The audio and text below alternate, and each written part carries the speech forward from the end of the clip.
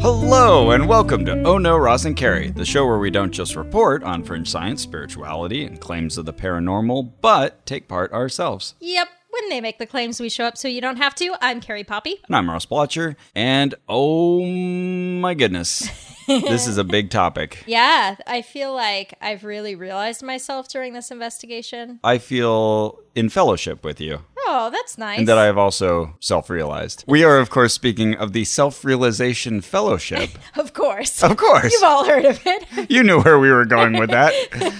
So it was started by Paramahansa Yogananda. It's his religion. It is a religion of all religions. So they say. It's like they're all right, but especially us. Sort of. Yeah, like, it takes explaining. Right. Paramahansa Yogananda, which happens to be very fun to say. Yeah, you say it with the emphasis on par, huh? Paramahansa Yogananda. Oh, wait, no, I guess I say it with par. I say Paramahansa Yogananda. You say Paramahansa Yogananda. Oh, yeah. Yeah. I think that's how I've heard people saying it. Yeah, either way. Okay. Anyway. But he's well known as the yogi who brought yoga to the West. So he claims. Other people say, eh. I've read that there was, someone else who kind of came over in the late 1800s and sort of introduced yoga, but he's the one who stayed here and really set up an organization, gave lectures, and it became like a big deal. Sure. It's kind of like that one lady who wants to be Rosa Parks, and it's like, okay, you did it first, but, calm it down. But we wouldn't be having this conversation unless Rosa Parks came along. So it's like, it's like all you civil rights leader, like, tone it down. You know what I mean? So this is the yoga equivalent of the civil rights movement. Exactly. This debate we're having. Like that. And I guess he's well known in many circles. It's interesting, for example, you hear these references to Paramahansa Yogananda and realize, he's kind of a bigger deal than I'd ever realized. Yeah. For example, like Steve Jobs is widely said to have had Paramahansa Yogananda's autobiography of a yogi on his iPad. That was the only book he had. Right. That might be like sort of the cultural touchstone for people. It's like a big deal. Yeah. Like that book really meant a lot to a lot of people. I think like the really big thing that people take from it is, that's the book about the guy who like almost never slept. Is that what they Right? take away from it? That was the only thing I knew about it was like, that's that guy who like didn't sleep a lot. Oh, okay. Because he like trained himself not to or whatever. I think one of the big draws was finally the West got this insight into this mystical world of the East, of India, and what is it that all the swamis do? And, Right. Oh, now we get to know. What part of the Earth, like which longitudinal line do you think it is past Demarcates which... the East and the West? Well, yes, but past which like God is. Because apparently God's like only in the East and in the West we're like, Arr. But like, the Easterns, they've got it all figured out. Where's the line where God's like, it's too warm? Greenwich? I guess. Okay. I don't know. Probably. I wouldn't go west of Greenwich if I were God. No? No. So yeah, how did we find out about this? Well, for one thing, it is very close to where I live. Yeah, temples. very close. And funny enough, right next door to the Scientology Blue Building. Yeah, and we mean like immediately next door. Like there isn't a business between them. No, yeah, there's just like, I don't know, a hedge or a fence or something, and you've got this giant Scientology compound on one side that they're, headquarters. Yeah, they call it Big Blue. You probably saw it in Going Clear. And right on the other side is the Self-Realization Fellowship Temple and grounds, which are quite lovely. So the first time I ever heard of it was in college. My roommate, Jennifer, she had one of the Self-Realization Fellowship books that was sort of like a workbook. And she showed it to me and was like, this is just like some cool thing I thought I'd read and do. Oh, wow. So you'd heard of it before, at least. Well, yeah, but barely. So she was a very like spiritual type person. And that was just one of the things she studied for a bit. And then I mentioned that to my very good friend, Brittany. And she said, oh, yeah, SRF has a huge retreat type thing near where I live because she grew up near Encinitas, which we now know is near one of the big retreats. Down near San Diego. I guess I first found out about the Self-Realization Fellowship when we were going through a book of local hikes that my sister had given us. One of them pointed us up toward Mount Washington. Okay. And said, walk up and down this street, but then stop by at the mother center of the Self-Realization Fellowship and walk through the gardens. It's quite lovely. Okay, let's do that. And I bet the grounds were beautiful. Oh, yeah, definitely. Gardens and flowers and little places to walk around. So, yeah, my wife and I, we stopped at the gift shop first off, and we were seeing Autobiography of a Yogi, and many other books written by Paramahansa Yogananda. Yeah, this is one of the things that really connected it to Scientology for me was how many books this guy wrote. It reminded me, not to the same degree, but it reminded me of L. Ron Hubbard. And how it's just like, write down every word he says, everyone should read every single thought he has. And his picture is just festooned everywhere on the covers of the books, and also devotional plaques and candles and all kinds of other things. So yeah, we were going through this shop and I'm thinking, oh, who is this guy? And he's this pleasant looking Indian fellow. They kept using the same picture. And so imagine walking into a store and seeing about like 112 pictures of Paramahansa Yogananda. This is also so instructive because everyone wants to think they're really in tune. They can like tell if a person's okay or not okay. Everyone wants to think they have like really good judgment about people. Oh, sure. But like no one says like, I'm a really bad judge of character. Right, exactly. Bad people just like get past my radar all the time. Right, but you look at Paramahansa Yogananda's picture and you think he looks really friendly. I saw him and I was like, evil. That guy looks evil. Even that kind of venerated pose that looks like it belongs on a votive candle. Well, I think so. Now I've seen his faces so many times. I'm sure I've like superimposed my notion on all his pictures since. But yeah, for one thing, he reminds me of the evil cat from An American Tail. That's one thing. But that's neither here nor there.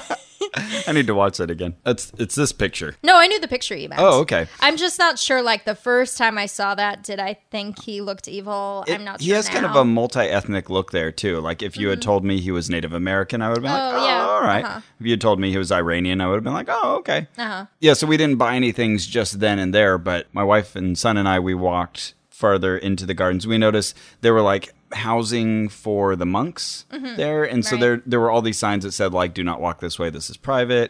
So we just kept kind of going the ways that we could, and then I think we upset some people who were meditating because we were just kind of like walking through this nice garden area, and they were kind of like yeah, and you're like, look over here, look at this, we should bring some KFC sometime. And I immediately wanted to read there, like, just stop and read. Totally. Yeah, so I knew, we've got to do an investigation at some point on Self-Realization Fellowship. And we've caught up to a year ago now? Yeah. Maybe? Well, we've been looking into this for a long time.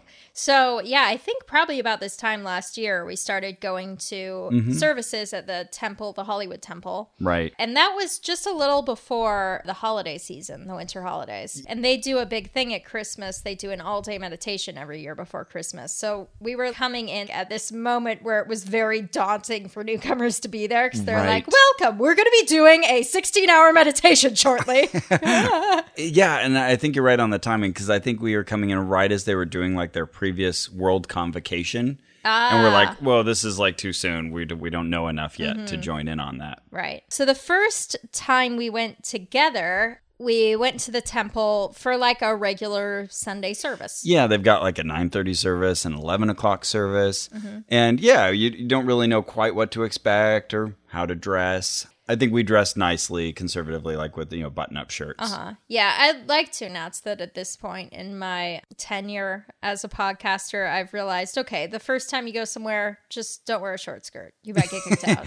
Right. So, or they might make you wear pants that you don't know who has been wearing. Right. So, we just went to their Sunday service. Very nice people greet you at the door. Well, actually, I say very nice, and actually I just mean they smile at you quietly. Yeah, it's funny. Most of the docents or ushers or whatever you want to call them are older white men, very tall. They seem uniformly tall, and they wear dark blue suits. And many of them have piercing blue eyes. And it's just interesting, not quite what I was expecting. But they also all look like they would have made really good Imperial officers in Star Wars. Oh, okay. It's just that kind of like old British actor kind of look. Oh, yeah, totally. Just like Star Wars, yeah. They would advertise the talks with titles to let us know, what the topic of the sermon was going to be. And I think sermon is the right term. The Science of Knowing God, or The Infinite Power Within You, or The Universe, God's Cosmic Dream. Universal Steps That Lead to God Communion. Celebrating Christmas in the Temple of the Soul. What is truth? Giving thanks for life's blessings. Karma, the law of cosmic justice. Oh, I like this one. Overcoming nervousness. Oh, yeah. It's so appropriate for the church. Oh, yeah. We'll get to that. They're big. I was just telling this to our last guest, Drew Spears. I was telling him the cardinal sin in SRF seems to be fidgety brain. Like, oh, yeah. Restlessness of mind, I think is what they call it. Yeah, totally. Yeah. You don't want that. It's all about being calm and quiet.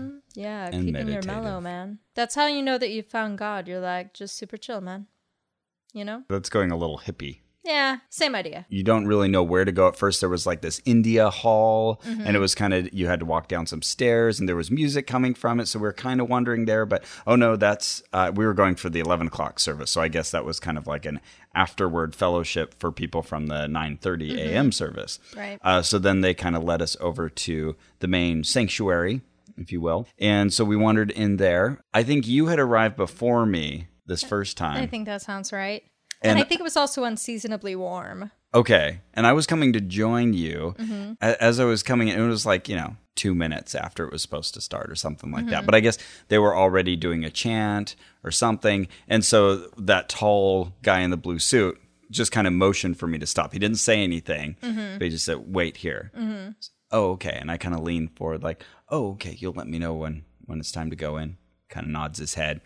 And we just sit there awkwardly just staring at each other for a good 5 minutes. And it was that moment where I was like, I'm just going to embrace this and stare right back at you. So you were staring right into his eyes? Yeah, pretty much. Cool, man. And occasionally he would avert his gaze, but then he'd look back at me, but he wouldn't talk.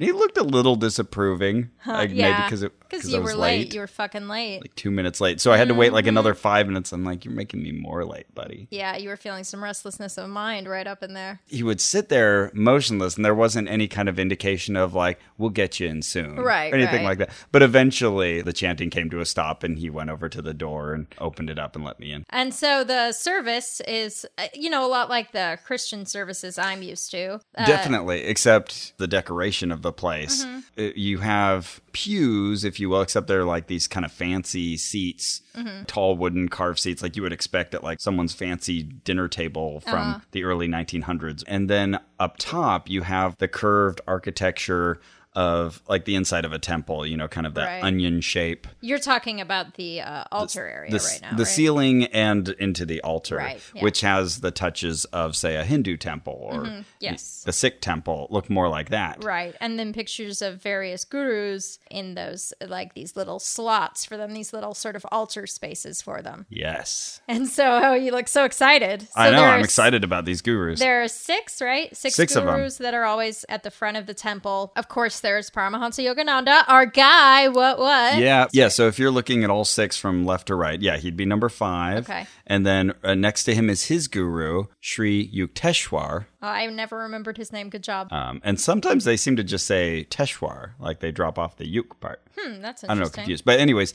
he cuts a very different figure, whereas Paramahansa Yogananda has this long flowing black hair and kind of a slightly, plump face and kind of a long, thin nose. Sri Yukteswar is kind of stern looking, long, strong nose and facial hair. He's got like a goatee going on. Right. And then in the middle, at position 3, you've got Jesus Christ, our Lord and Savior. Sure. We all recognize him. Sure. And then number 4. Looking the way, we are used to him looking. Yeah, the white Jesus that we all know and love.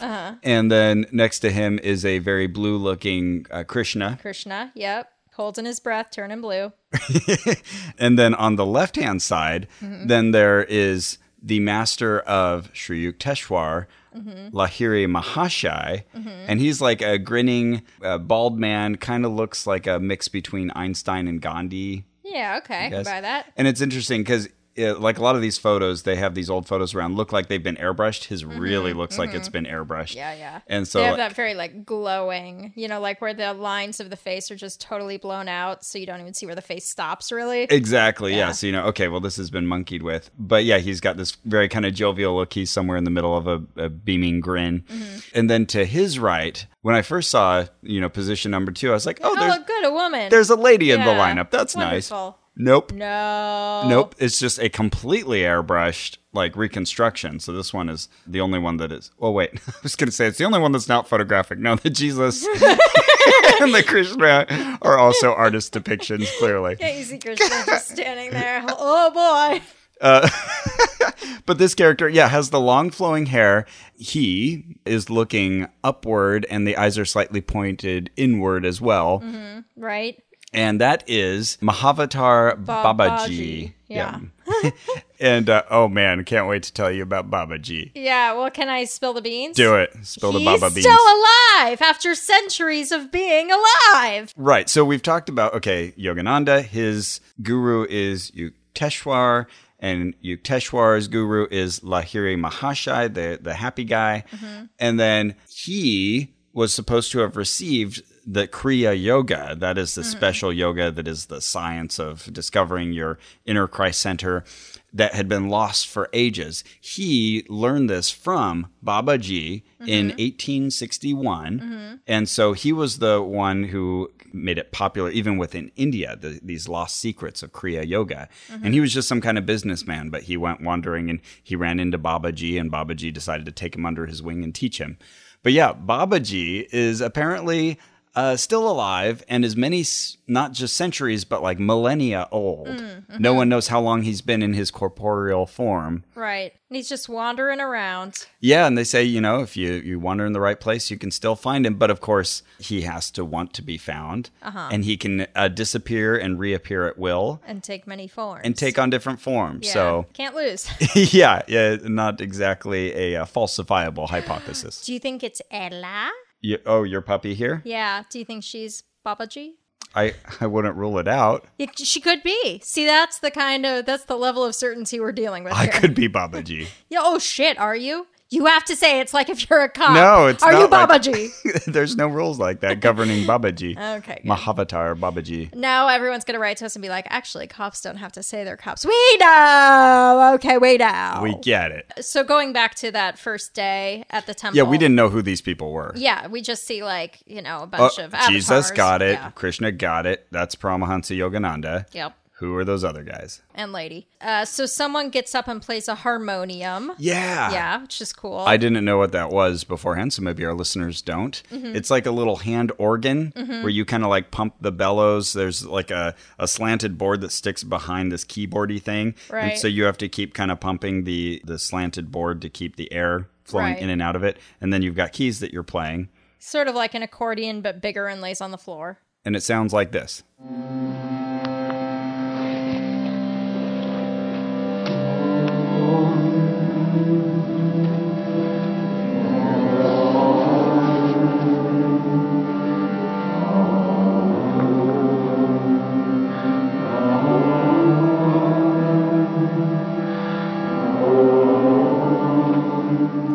And then there's like a talk that's, the same sort of stuff you might hear in a Christian church, except for being outward focused, it's more inner focused, I'd say. Except that the person delivering it is wearing, instead of like a suit, which is funny because you've seen everybody else wearing suits, they will be wearing these kind of salmon-colored robes. Yeah, kind of reminds one of the Aetherius Society in that way. Yeah, totally. Yeah. Except these are more conservative colors, and they kind of stay that. Not as neon. Right. The person giving the sermon, who at least every time I've gone is a man, but I'm not certain that that's a rule, but that's probably not the case. Yeah, I wouldn't think so, but we'll get into that more later. Yeah, there were things that made me unsure. They get up and they give 20, 25 minutes of a sermon, and pretty typical length. Yeah, and it's good advice about life. It's little stories. I call them the little Reader's Digest stories, completely unsourced. There was a girl once who met a biker and invited him into her home, and her mother was really nervous about it, but they learned this important lesson about not judging someone by, their tattoos. Right. The lesson of every single story, at least in some way, seems to be, you thought it was this way, but it's this way. Sure. It's always like a little bit of like a bait and switch almost. Okay. Right. Anyway. But it does always match the title. Yeah. Yeah, they're pretty honest. The about lecture the title. Yeah. Content. You will get what you are advertised. And I would say that their focus is more like inward focused than outward focused. Totally. Another church, you might hear something about service or about your relationship to God and what you need to do for and with God, but this is more like what your inner life should be like. We've been spending a lot of time with them lately, and it just coincided with me reading this book called Quiet, The Power of Introverts in a World That Can't Stop Talking.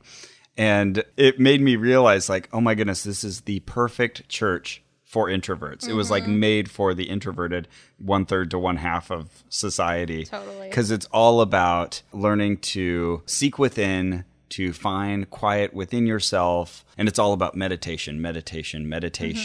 And just every single person we meet who is a leader within that church is clearly an introvert. And they'll make all these little jokes about how, like, oh, it's really difficult for me to speak in front of you all.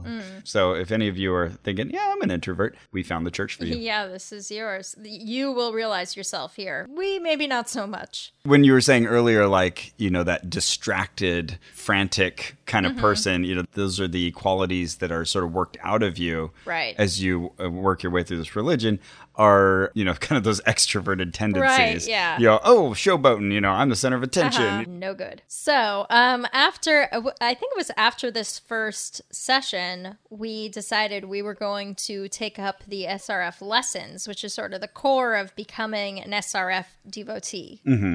To take on the lessons, you have to do this little application that we had to fill out. Yeah, if you really want to follow this way and become a serious, member of the SRF, you need to take the lessons. Right. Those are Paramahansa Yogananda's teachings. Official teachings. Formalized and something that is kept as a proprietary document of the church. Right. And actually, when Paramahansa Yogananda was dying, he said, there will be no guru after me. The teachings are the guru. So these are like the living, just like in Sikhism, where like the final guru is their holy book.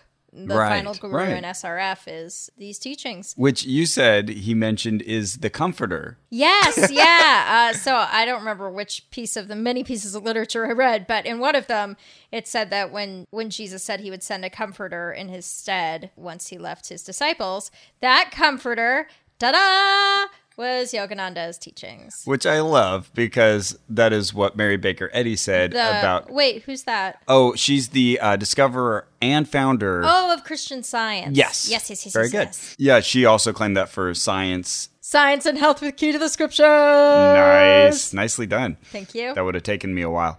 I thought it was hilarious, and I still think it's hilarious, just the thought that Jesus would promise this comforter, it's going to help you out. Right. And then, don't worry, generations upon generations later, then finally that promise will be fulfilled. In over 1,000 years, I got you covered. All of the people in the meantime thinking it was the Holy Spirit, you're wrong. Right. Anyway. So now you know who that comforter was. Yeah, and you know who was holding shit up. It's the lesson. So, yeah, if you really want to learn Kriya Yoga, sign up for the lessons, which we did. Now, here's the thing. When we signed up, we had to sign a non-disclosure agreement, which means we cannot say what is in the lessons. Sorry. I know what you're thinking. Oh, but they'll do it for us. No, we won't. We don't want to. One, we want to honor their tradition. And two, we don't want to get sued. Honestly, I don't think you're missing out on that much. Well, so far. I mean, we're only a little bit in. We're working our way through them. Yeah, I mean, I don't want to say they're not missing much. Maybe they're missing all of enlightenment, Ross. But we can say they send you updates, every week, and you follow along with them, and they teach you techniques of yoga and lessons from Paramahansa Yogananda. But I feel that those lessons are also contained elsewhere in his many other writings. Maybe not all of them, but at least some of them surely are. Yeah. And so, you can definitely learn about this system and learn a ton about it without dipping your toe into the lessons. And if you want to do the lessons, it's like $20. Maybe it was $28 per session, and a session is like 6 months. So we're not talking a very expensive enterprise if you're interested. Like $20 and then, like an $8 processing fee or something like that. So super cheap if you want to initiate into the secrets of the universe. I think it was pretty good deal. I think it was $20 for me and $8 to add you. Oh, okay. Yeah. That part is not at all expensive, and I wouldn't steer you away from it. Like they're pretty nice, pleasant lessons for the most part. In fact, just like the sermons, there's a lot of practical advice in there and good ideas. And, I could see why this is kind of compelling. Yeah. But actually, even before that, my first introduction to an in-depth look at Paramahansa Yogananda's thinking was reading his autobiography. And actually, I picked that up after we went to watch a film called Awake. Awake. Yeah. Yeah, which is about the life of Paramahansa Yogananda. It's been showing at various theaters around the nation in limited release, and I think it's coming out soon, like for purchase. So look for it. It's an interesting documentary. It is. Now, we should say it's funded by SRF. Oh, yeah. So we're not talking necessarily an objective look, but definitely gives you the official account of his life and his miracles. It's an interesting mix of dramatic recreations. They'll kind of show his early life and him getting visions of coming to America and all of that. There's also just like the talking heads and people talking about his influence and, you know, some famous musicians. And of course, Deepak Chopra, look at me, I'm here in this documentary too. Sure. I really don't like Deepak Chopra. Yeah. He's awful. It's fair. So after watching that film, then we felt like we understood the guy a little better. There's a lot of footage. He was very well documented in his lifetime. Yeah, for sure. And very well beloved in his lifetime. Yeah, absolutely. And when we went to the theater, it was funny because like half the people were wearing robes. And we're like, oh, okay, this is the thing. Right. It was all the devotees. Yep. Devotees? Or devotees. They say devotees. See, that's just confusing. Yeah. I went straight to the Burbank Public Library and I picked up a copy of Autobiography of a Yogi. Excellent. After we saw that. A very big book. It was like 600 pages-ish. But it had been super popular and apparently a very influential book. And so I started reading, and he tells his story from when he was young and his upbringing and always feeling this pull towards the spiritual, even though his dad, you know, wanted him to work at the railway company, you know, where he worked. He was always trying to like steal away and go visit the spiritual guys, the gurus. And it was just filled with these stories of India and all of these people with supernatural abilities. And I was just really surprised how quickly he went into telling these stories, just very straightforwardly, like, oh yeah, this guy would be sitting here, but he would project himself out elsewhere and be interacting with other people. And this is true. And then, you know, this saint was dispensing perfumes. Yes, was that the one you told me about? Yeah, the perfume saint. Which is like an old magic trick. Totally. And not even a hard one. Yeah. So the trick is, like, if let's say you're pulling the con, you would say to me, what flower do you love the smell of? And then I say, jasmine. And you have like 4 or 5 little droplets of oil underneath your fingernails on various fingernails. And so many flowers smell relatively the same that you just pick the one that smells the most like that. You pop it on your hands, on your palm, under the fingernail. Oh my God, all of a sudden you've released the scent of jasmine. It's amazing. Clap, clap, clap, clap, clap, clap, clap. He says, oh, he didn't even touch me. And then I had that smell upon my wrists and I brought it to my sister. And she said, oh, there's no way that could be faked. It is too fresh. Yeah, Right. it can really be fake. And a lot of other stories like that, where he was telling about all these gurus. And I'm thinking, okay, you found someone who is a faker, Right. not a fuck-here. Yeah. In the film, they talk about how before his death, Yogananda was like, I'm going to die today, FYI, everybody. Right. And this is like a big thing. There's a word for it. Mahasamadhi. Mahasamadhi, yeah. Which is a great holy person knowing, Consciously willingly leaving their the body. Right. Yeah. He was like, I'm going to be gone from you tonight. And then like dropped dead in the middle of his speech that night. At the Biltmore Hotel in 1952. And this drove us crazy. Yeah. It was like, okay. So like, did anyone do a toxicology report? I know. I need more answers. And everyone's here. telling these stories about how, you know, he said goodbye to me beforehand and he knew. And like, you know, he's giving this public address and he says one of his little poems and he ends, you know, with some word about traveling the land of India. And then he collapses to the floor. And I read the final speech.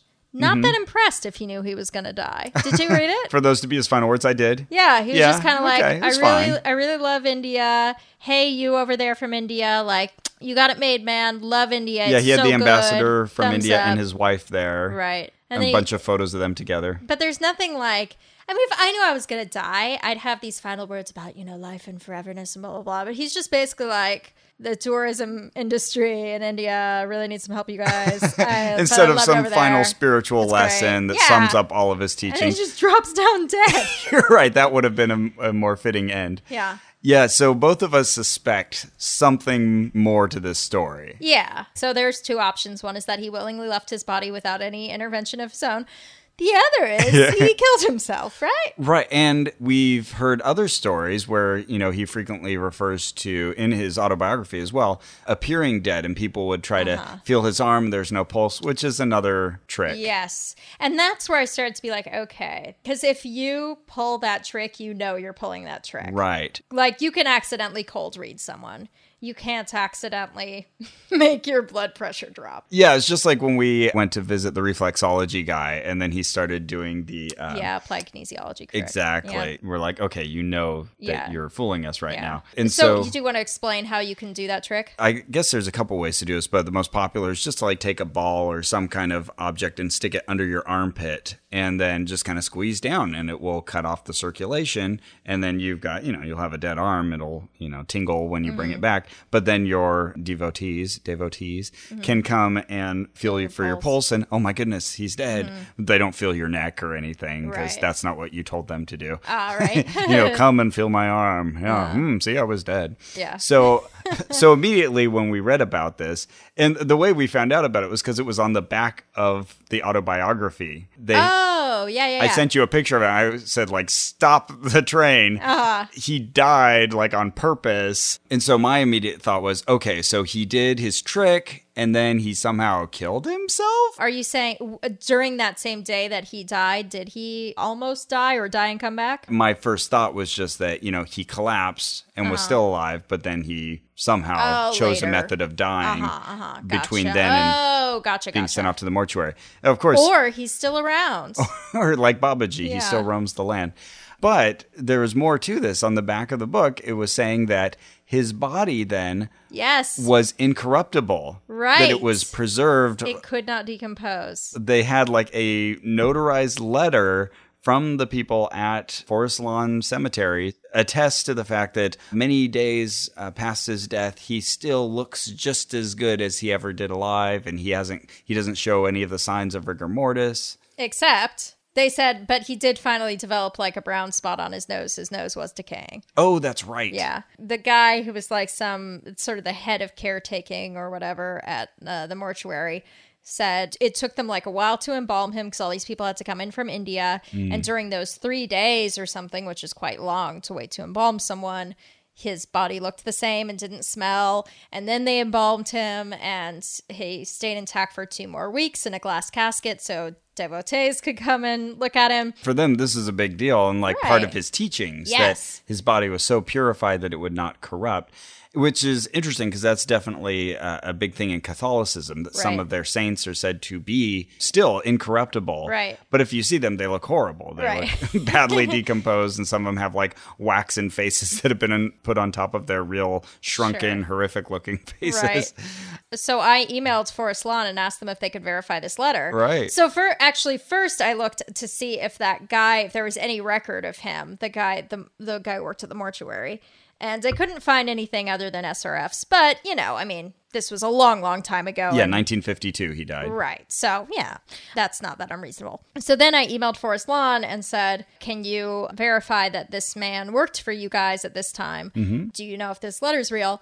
And they said, out of respect to the privacy of loved ones, we can't comment on anyone who's interned here. But you could still tell us that the guy worked there. Right. Yeah. And then I wrote back and said that. I said, okay, well, could you just verify that this man worked for you guys? No response.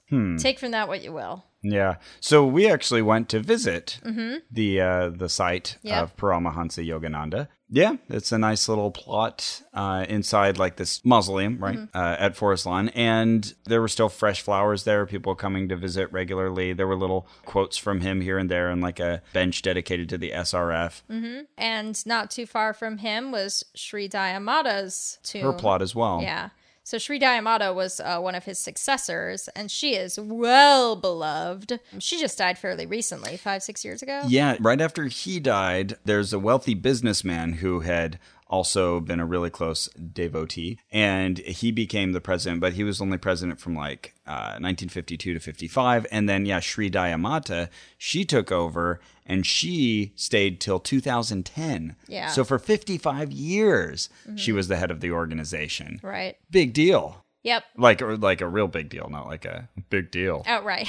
This is a big deal. Yeah.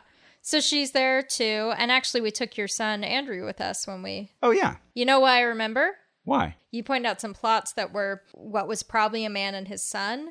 And it looked like the son had probably died in World War II, like just based on the dates. Oh, and then right. the father had died later and then been put next to his son.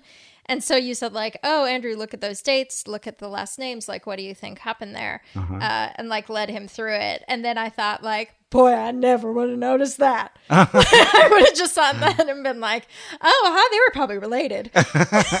Nice. Yeah. So good job. Thank you. And that's right. Then we went to see Walt Disney's grave afterward. Yes. Yeah. Good old WD. But Sri Dayamata, her original name was something really normal, like Jane Parker. Oh, sure. Something like that. Yeah. Also, yeah, what was Paramahansa Yogananda's real name? Oh, yeah. It was something like Lal Ghosh. Hold on. I should look it up. Oh, yeah. So he was born in 1893 as Mukunda Lal Ghosh. Okay. I hope I'm saying that close to correctly. Sri Dayamata, her birth name was Rachel Faye Wright. And she was born a Mormon, or she wasn't born a Mormon, but she was raised in a Mormon family. Yeah. And it was very interesting that she was drawn to Paramahansa Yogananda when he was, I don't know, maybe he was still Swami Yogananda at the time. But she was thinking of converting to Catholicism when she met Yogananda and then decided to follow him. She said, I want to live a life of solitude and reflection. Oh, this is my man. Right. Oh, and I just referenced there that at one point his name changed. Well, he chose the name Yogananda essentially for himself.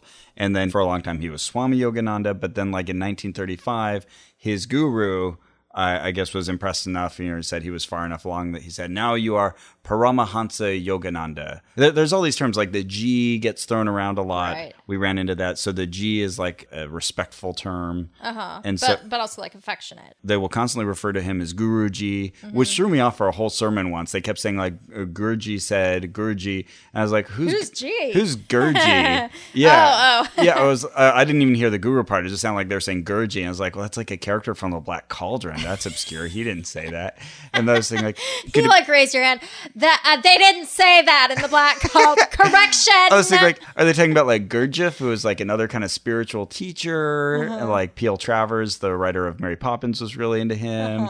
And like, no, that maybe I was like totally confused. And then later on, I learned, they're saying Guruji. Very quickly, but also they would have referred to him as Paramahansa Ji, and you can even find Yogananda Ji. So now you know, Carrie G. Thank you, Ross G. So speaking of you reading Autobiography of a Yogi, this was one of those situations where we could not both read everything. There was just too much. So much material. So I read another book by him called Man's Eternal Quest. But wait. Before you say that, I want to hear about another show on Maximum Fun. Okay, how about this one? Hi, I'm Allegra Ringo, a dog owner. And I am Renee Colbert, a dog wanter. And together, we're the hosts of Can I Pet Your Dog, a podcast for unapologetic dog lovers. So let's talk about this. What are you getting yourself into? What is this podcast about?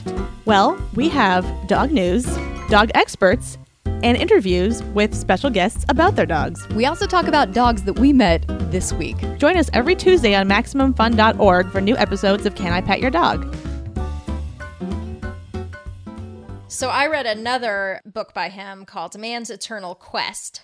Actually, I shouldn't say I read it all. I read about 2/3 of it. And it's just, unlike your book, which I think is fairly narrative from start to finish, mine was little lessons that stood on their own. And there were probably 50 or so lessons in it. And I'm still reading it. There's some real choice stuff in there, I gotta say. Oh, well, it turns out that the reason that I get headaches is because I'm a slave to my habits, first of all. Stop that. I will. So he says that meditation is better than action for the world. Like literally, it's better to meditate than to go out and do works for others. Which reminds me a lot of our friends at the Aetherius Society. Yeah. Just seems to kind of encourage inaction. Now, I will say, if you're sitting and meditating, at least you're probably not doing a ton of harm out there in the world, which is probably better than a lot of people. Sure. Yeah, if you're looking at it as like a plus and minus, you're just staying at zero. And you know what? That's better than going minus. Right, exactly. And, it's a world where a lot of people hurt other people, so sure. Oh, yeah, so he keeps insisting that we all should not sleep so much. He just keeps being like, you all sleep so much. Why do you gotta sleep so much? Lazy Americans. Yeah, but what he wants you to do instead is meditate more. And then he talks about how during your meditation, you can go into these states where you like really see God. And I was just like, dude, you're just like living in hypnagogic hallucination state like for most of your life. And so I think you're pretty much asleep all the time. Yeah, I'm like half asleep. And is he making claims that, like a little bit of meditation is worth a lot of sleep. Yes. So like 2 hours of meditation is worth 5 hours of sleep, I think was the ratio he gave at one point. Okay. He says everyone should get 4 to 6 hours of sleep a night, no more than 6, which, I mean, I would be dead by like day 3. Not you, though. You're better at that stuff. Oh, sure. And then you should just decide whether to eat, because you should never feel tired if you are spiritually full.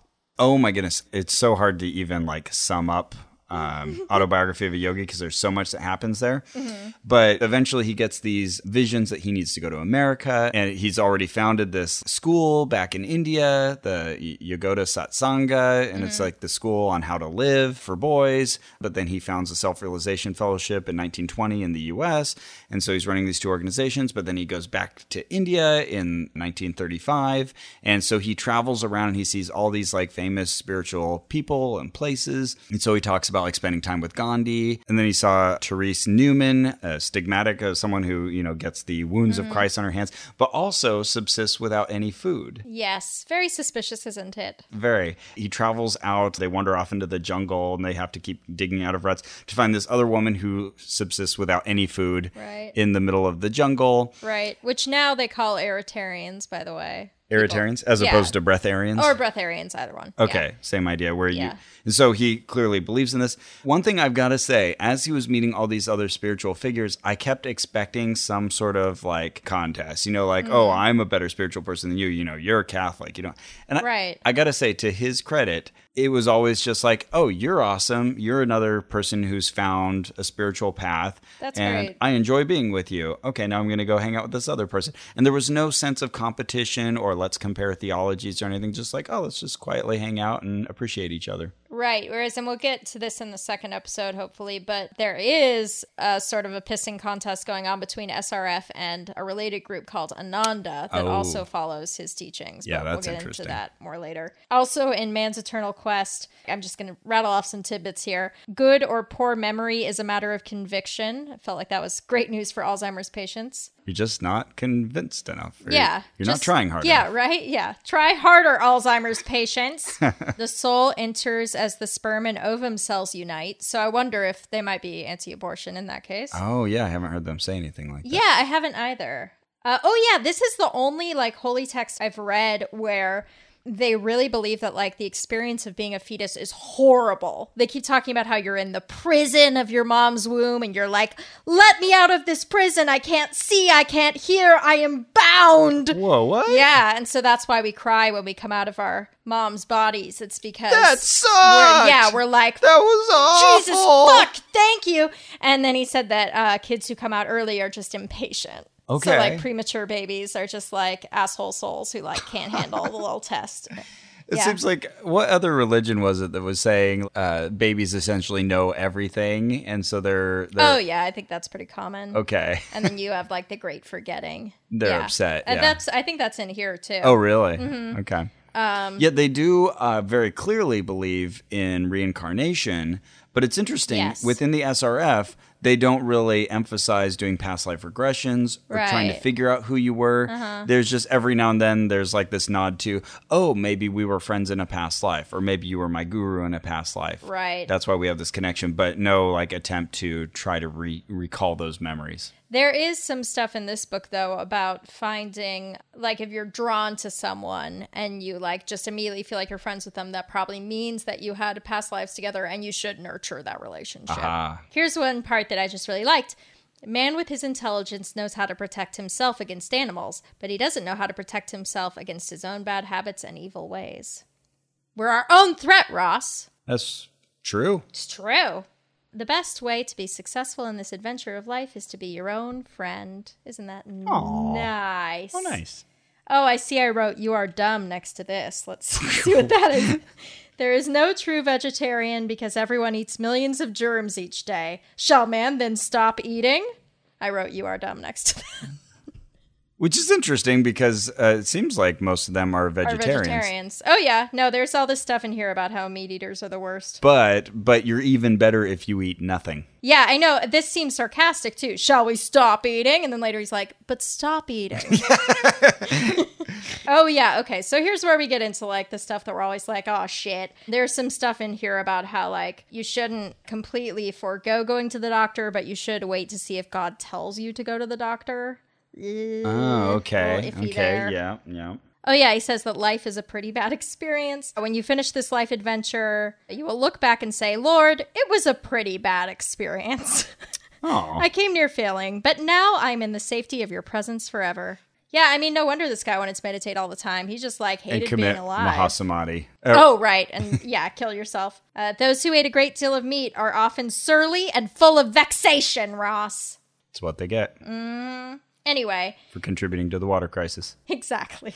So anyway, you get it. There's just like a bunch of... Oh, he said wild things in Autobiography, too, that it would take a whole podcast just like go through all the stuff. One thing that I found fascinating was toward the end, he started to paint the picture of the true reality that lies behind all of this Maya, this deception that is this world, because it's just a projection. It's a movie that we're watching. Yeah, and this is where, you can say there are some elements of a lot of religions in this one. Because Absolutely. That totally reminds me of Buddhism. There's a lot of emphasis on like how reality is an illusion in certain... And I've got to say, like, Buddhism. his descriptions of these inner workings of the mind and these kind of celestial planes and spheres is pretty impressive. Like, putting that stuff into words is very difficult. Yeah, for sure. And he does it as well as anybody I've ever read. Yeah, I did find this very easy reading. Like, it wasn't hard to stay focused. It was interesting. And he's a good writer. Oh, yeah, for sure. And yet a simple writer. He's not like overly flowery, I don't think. Which could be distracting in this case. Right. Yeah, one of the things that I've been struggling to express as I've been thinking about recording this episode is that I really enjoy this. I've been really enjoying it, even though, and it's not just the people. Like, often we're like, oh, well, the people are so cool and the community. But in this case, like, I really am enjoying, like, reading the lessons and thinking about the lessons, and even the parts they disagree with, I have to sit and think about why I disagree with them, and just sort of that act of, like, sitting and being sort of reflective and thinking about my inner life, and even if what's written there is obvious, taking the moment to read the obvious is something you don't always do. Yeah, totally. Yeah. It's a compelling portrait they paint. As he was describing, focusing on the Christ Center and then realizing that you are just an expression of energy, and then, it's a temporal expression of this greater energy that is, we're all motion, but underneath it all is this unchanging, unmoving essence of reality, and that is God, and we are all expressions of it and parts of it. As he was describing it, I was thinking, okay, it really kind of does describe all of the religions. Like, they do kind of fit within that, and there would be a way to make them work within that framework. And that said, a lot of people from those religions would say, no. Yeah, right. Yeah, totally. My upbringing would be like, that's evil, New Age stuff. But yeah, then it kind of made sense. Like, oh, okay, well, then the Christian tradition is just kind of telling it through this other means. And constantly he's doing that. He quotes scripture a lot. And it's funny, we were joking that it's said to be this religion of all religions, but really it's just Hinduism and Christianity. Mostly, yeah. For the most part, everything boils down to that. So he's occasionally quoting Krishna, very commonly quoting Jesus Christ. And he'll just take one little verse, Jesus said, behold the Son of Man. And of course, he was referring to the Christ consciousness. Right. You're like, well, hang on. I don't know about the of course there. Why did he say that then? Yeah. Very selective reading of the scriptures. But then he would take that one tiny little piece out of one verse and make his point with it. Also, one of the main things that they emphasize, at least in the stuff I've been reading, is that there are three big evils, other than restlessness of mind. There are three big vices: sex, money, and alcohol. Yeah, interesting. Because I didn't, at least I don't recall reading anything about them being against sex. Yeah. But he himself is a sexless individual. Right, or says he was, yeah. I don't think it's a totally totalitarian thing, but because there are families there and they have a kid's room and everything. But yeah. I think The impression I get is that it's like Paul view. If you've got to do Yes, it, if then you do can't- it within marriage. Right. If you can be If you a can't monk, control your lustful nature. right. So if you can be like a monk and not and be celibate, then awesome. That's like the That is perfect the way to higher be. path, yeah. But you know, if you got to have sex, you know, we need some people to do that too, so that's fine. Mm-hmm. Yeah, that's the impression I get. But that sex like can distract you and run your life, which I guess is true. And then money, obvious. And then alcohol, they're like very, very anti-drinking. Yeah, that's true. They never offered me a drink. No. And remember at one of the meetings, they encouraged everyone to go to a town meeting and oppose a bar being put in. Oh, you're right. So, all right. Well, I'm already a good Mormon. I'll be a good SRFian. Cool. Yeah, what do they call themselves? Devotees. SRF Be a good devotees, devotee. I'm guessing. Oh, we were talking Yogis. about Jesus. We notice with so many groups that we look at, there is this theme of, I'm going to call it Christ appropriation. Mm-hmm. Jesus is a big name. People like him. If we want any converts or credibility, we've got to incorporate Jesus somehow Right. and show that he approves of what we're doing. And I call it Christ opting. Christ opting. I like it. Nice. Yeah, it seems like each religion has to make an allowance for Jesus, and they all seem to adopt him. You know, like he's Right. revered within all the religions. He is made to give approval of their beliefs through selective quoting. He is just the most malleable guy ever. He is. Along those same lines, though, in their frequently asked questions booklet, which anyone can pick up, there's a question that's like, oh, can I be SRF and also be Christian or Buddhist, blah, blah, blah. And they say, yes, of course, you know, we accept all religions, but if you choose to become a Kriyaban, which is like sort of the highest level for them, you have to sign the statement of beliefs that includes that you find everything you need within SRF. Oh, So like all right. you have to like be able to say, I wouldn't need Christianity outside of this, which I think most Christians would not say. So, Yeah. you know, Interesting. Yeah. But yeah, it seems like if you went that far with the SRF, you'd be sure. Yeah, of fine course. saying that. Of course. I just feel like there's like a little bit of, I don't want to say dishonesty, but it seems like it's the same thing the Scientologists do where they're like, yeah. oh, yeah, of course you can be Jewish in this, but it's like, yeah, but your temple's going to be like, what the hell? You know, like they're, Sure, you know what I'm sure. saying? Yeah, He's definitely quoting the Jesus, quoting the Krishna, not quoting Joseph Smith, true dat. not quoting Mary Baker Eddy. Discoverer and founder of Christian Science. That's the one. Amen. Love is the law, love under will. Every group has their own sign-offs and turns of phrases. There was a lot of Om Shanti Amen at the end of everything. Faux show and Chai Guru. Oh, Chai Guru. That's Yeah, right. Which makes me want chai every single time. Yeah, and then putting the hands in that supplicating kind of prayer look. Prayer hands. Prayer hands. Yeah, everyone Yeah. knows what prayer hands are. And holding that up to the forehead or right under the chin. So I think I figured out the difference, Ross. Oh, yes. What is the I think difference? you bring it up to the forehead when you're looking at like your guru or Krishna or whatnot, and then to each other you hold it at the chest. Oh, okay. Yeah, All I right. started watching for that, and I think that's right. Good. Yeah, that's definitely one of those situations where I'm like trying to look askance and see like, okay, what are you doing over there? Okay, we're holding it up to our chest now. Got Right. it. Doing it. Well, see, it made sense to me because I thought, okay, heart chakra to Oh, each is other. there a bow with this and one? I'm then- doing the bow. Okay, Oh. but you know, holding up to the heart chakra, Yes. and then holding up to the third eye chakra when you're looking at your spiritual leader. Oh, yes. And chakras are definitely an important part of all this. Yeah. Yeah, I remember one of the early services we went to was 3 days before Christmas. And it talks about the chakras of the Christmas tree. Right, and they had Made the- perfect sense. And it was, you know, you walk into this church, it's already a blend of East and West. And then there's Christmas trees, tiny ones, like they either just cut the top off of a tree or it's a very small one. And they've got 7 blue lights along each tree. And so that was, we were told, representing the chakras. So it was But just, they're upside down. oh, yeah, but they were saying in the sermon that Yogananda said that we are like trees, but we are inverted.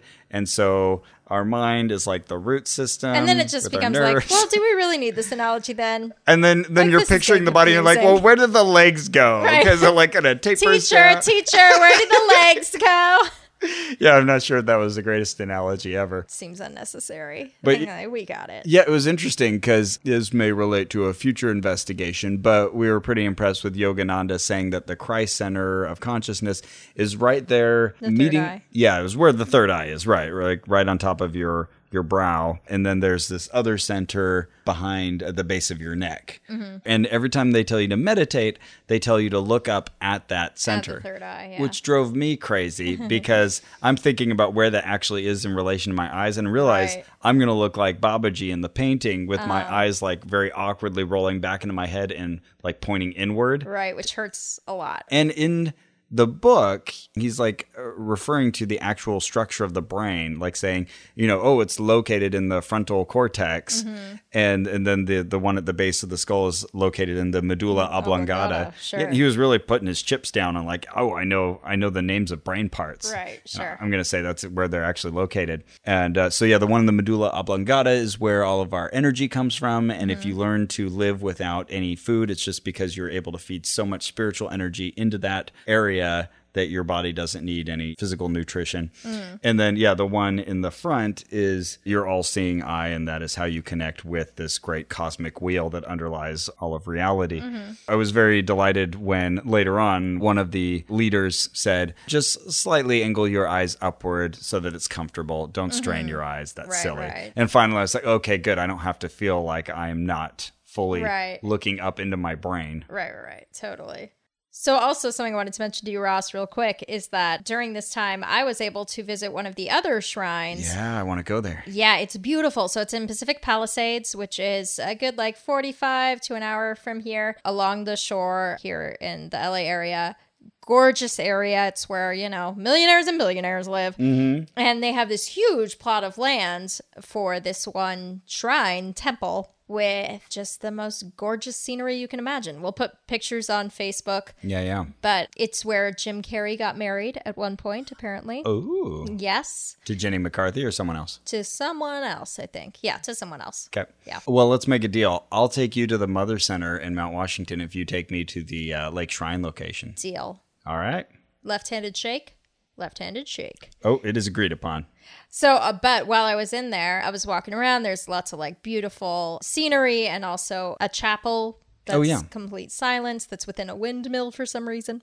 And I was walking around there and I went in the gift shop and I decided to get you some frankincense and myrrh incense. Yes. Because you will remember in our last episode about essential oils, there was a lot of talk about frankincense and myrrh. Which, So, of course, we all think of Jesus. of course. Because those were the gifts that two of the we don't know how many kings from the East brought him. The Magi, you might say. Yes. We have it burning over here. Well, we did. We had it burning for a while. I finally snubbed it out intense. because it is so strong. It's intense incense. Yeah, I burn incense all the time, and I am incensed by... No, I'm very impressed by how much that smells, because I have a whole box of incense a few feet behind you, Ross. We don't smell it. It's doing fine.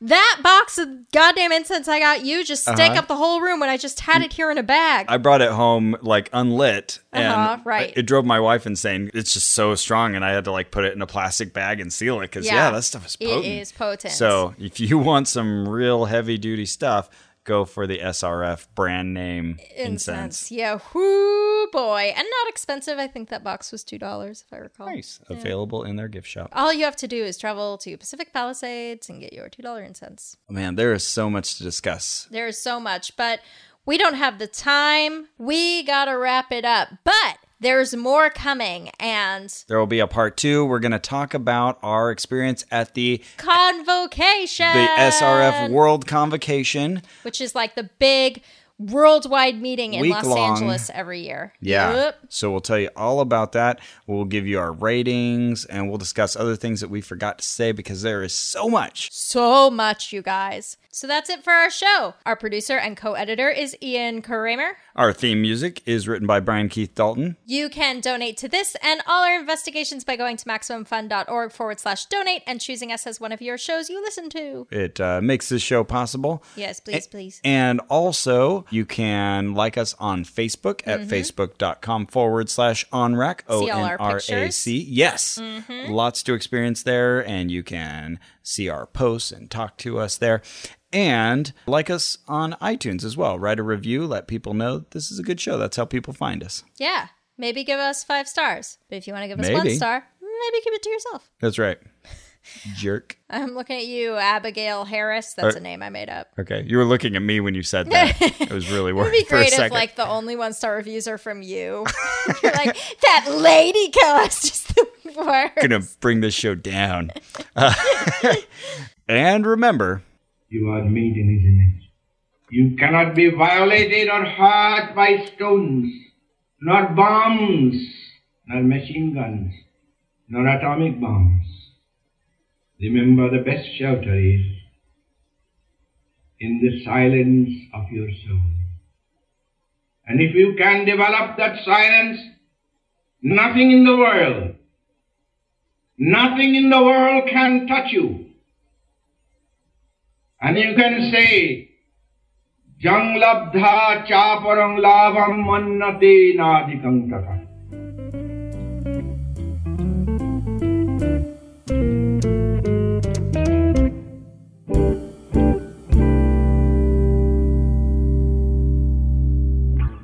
Hi, I'm Mark. And I'm Hal, and we're the hosts of We Got This, the show that offers definitive answers to dumb debates that you suggest. Every Wednesday, we discuss the hot button topics you never knew you cared so much about, like whether you should put ketchup on a hot dog. What's the best Star Wars movie? Whether it's better to be too hot or too cold. Coke or Pepsi? Best Marvel movie. Which is the best religion? I told you we're not doing that one. So join us every week on MaximumFun.org. And don't worry, everyone.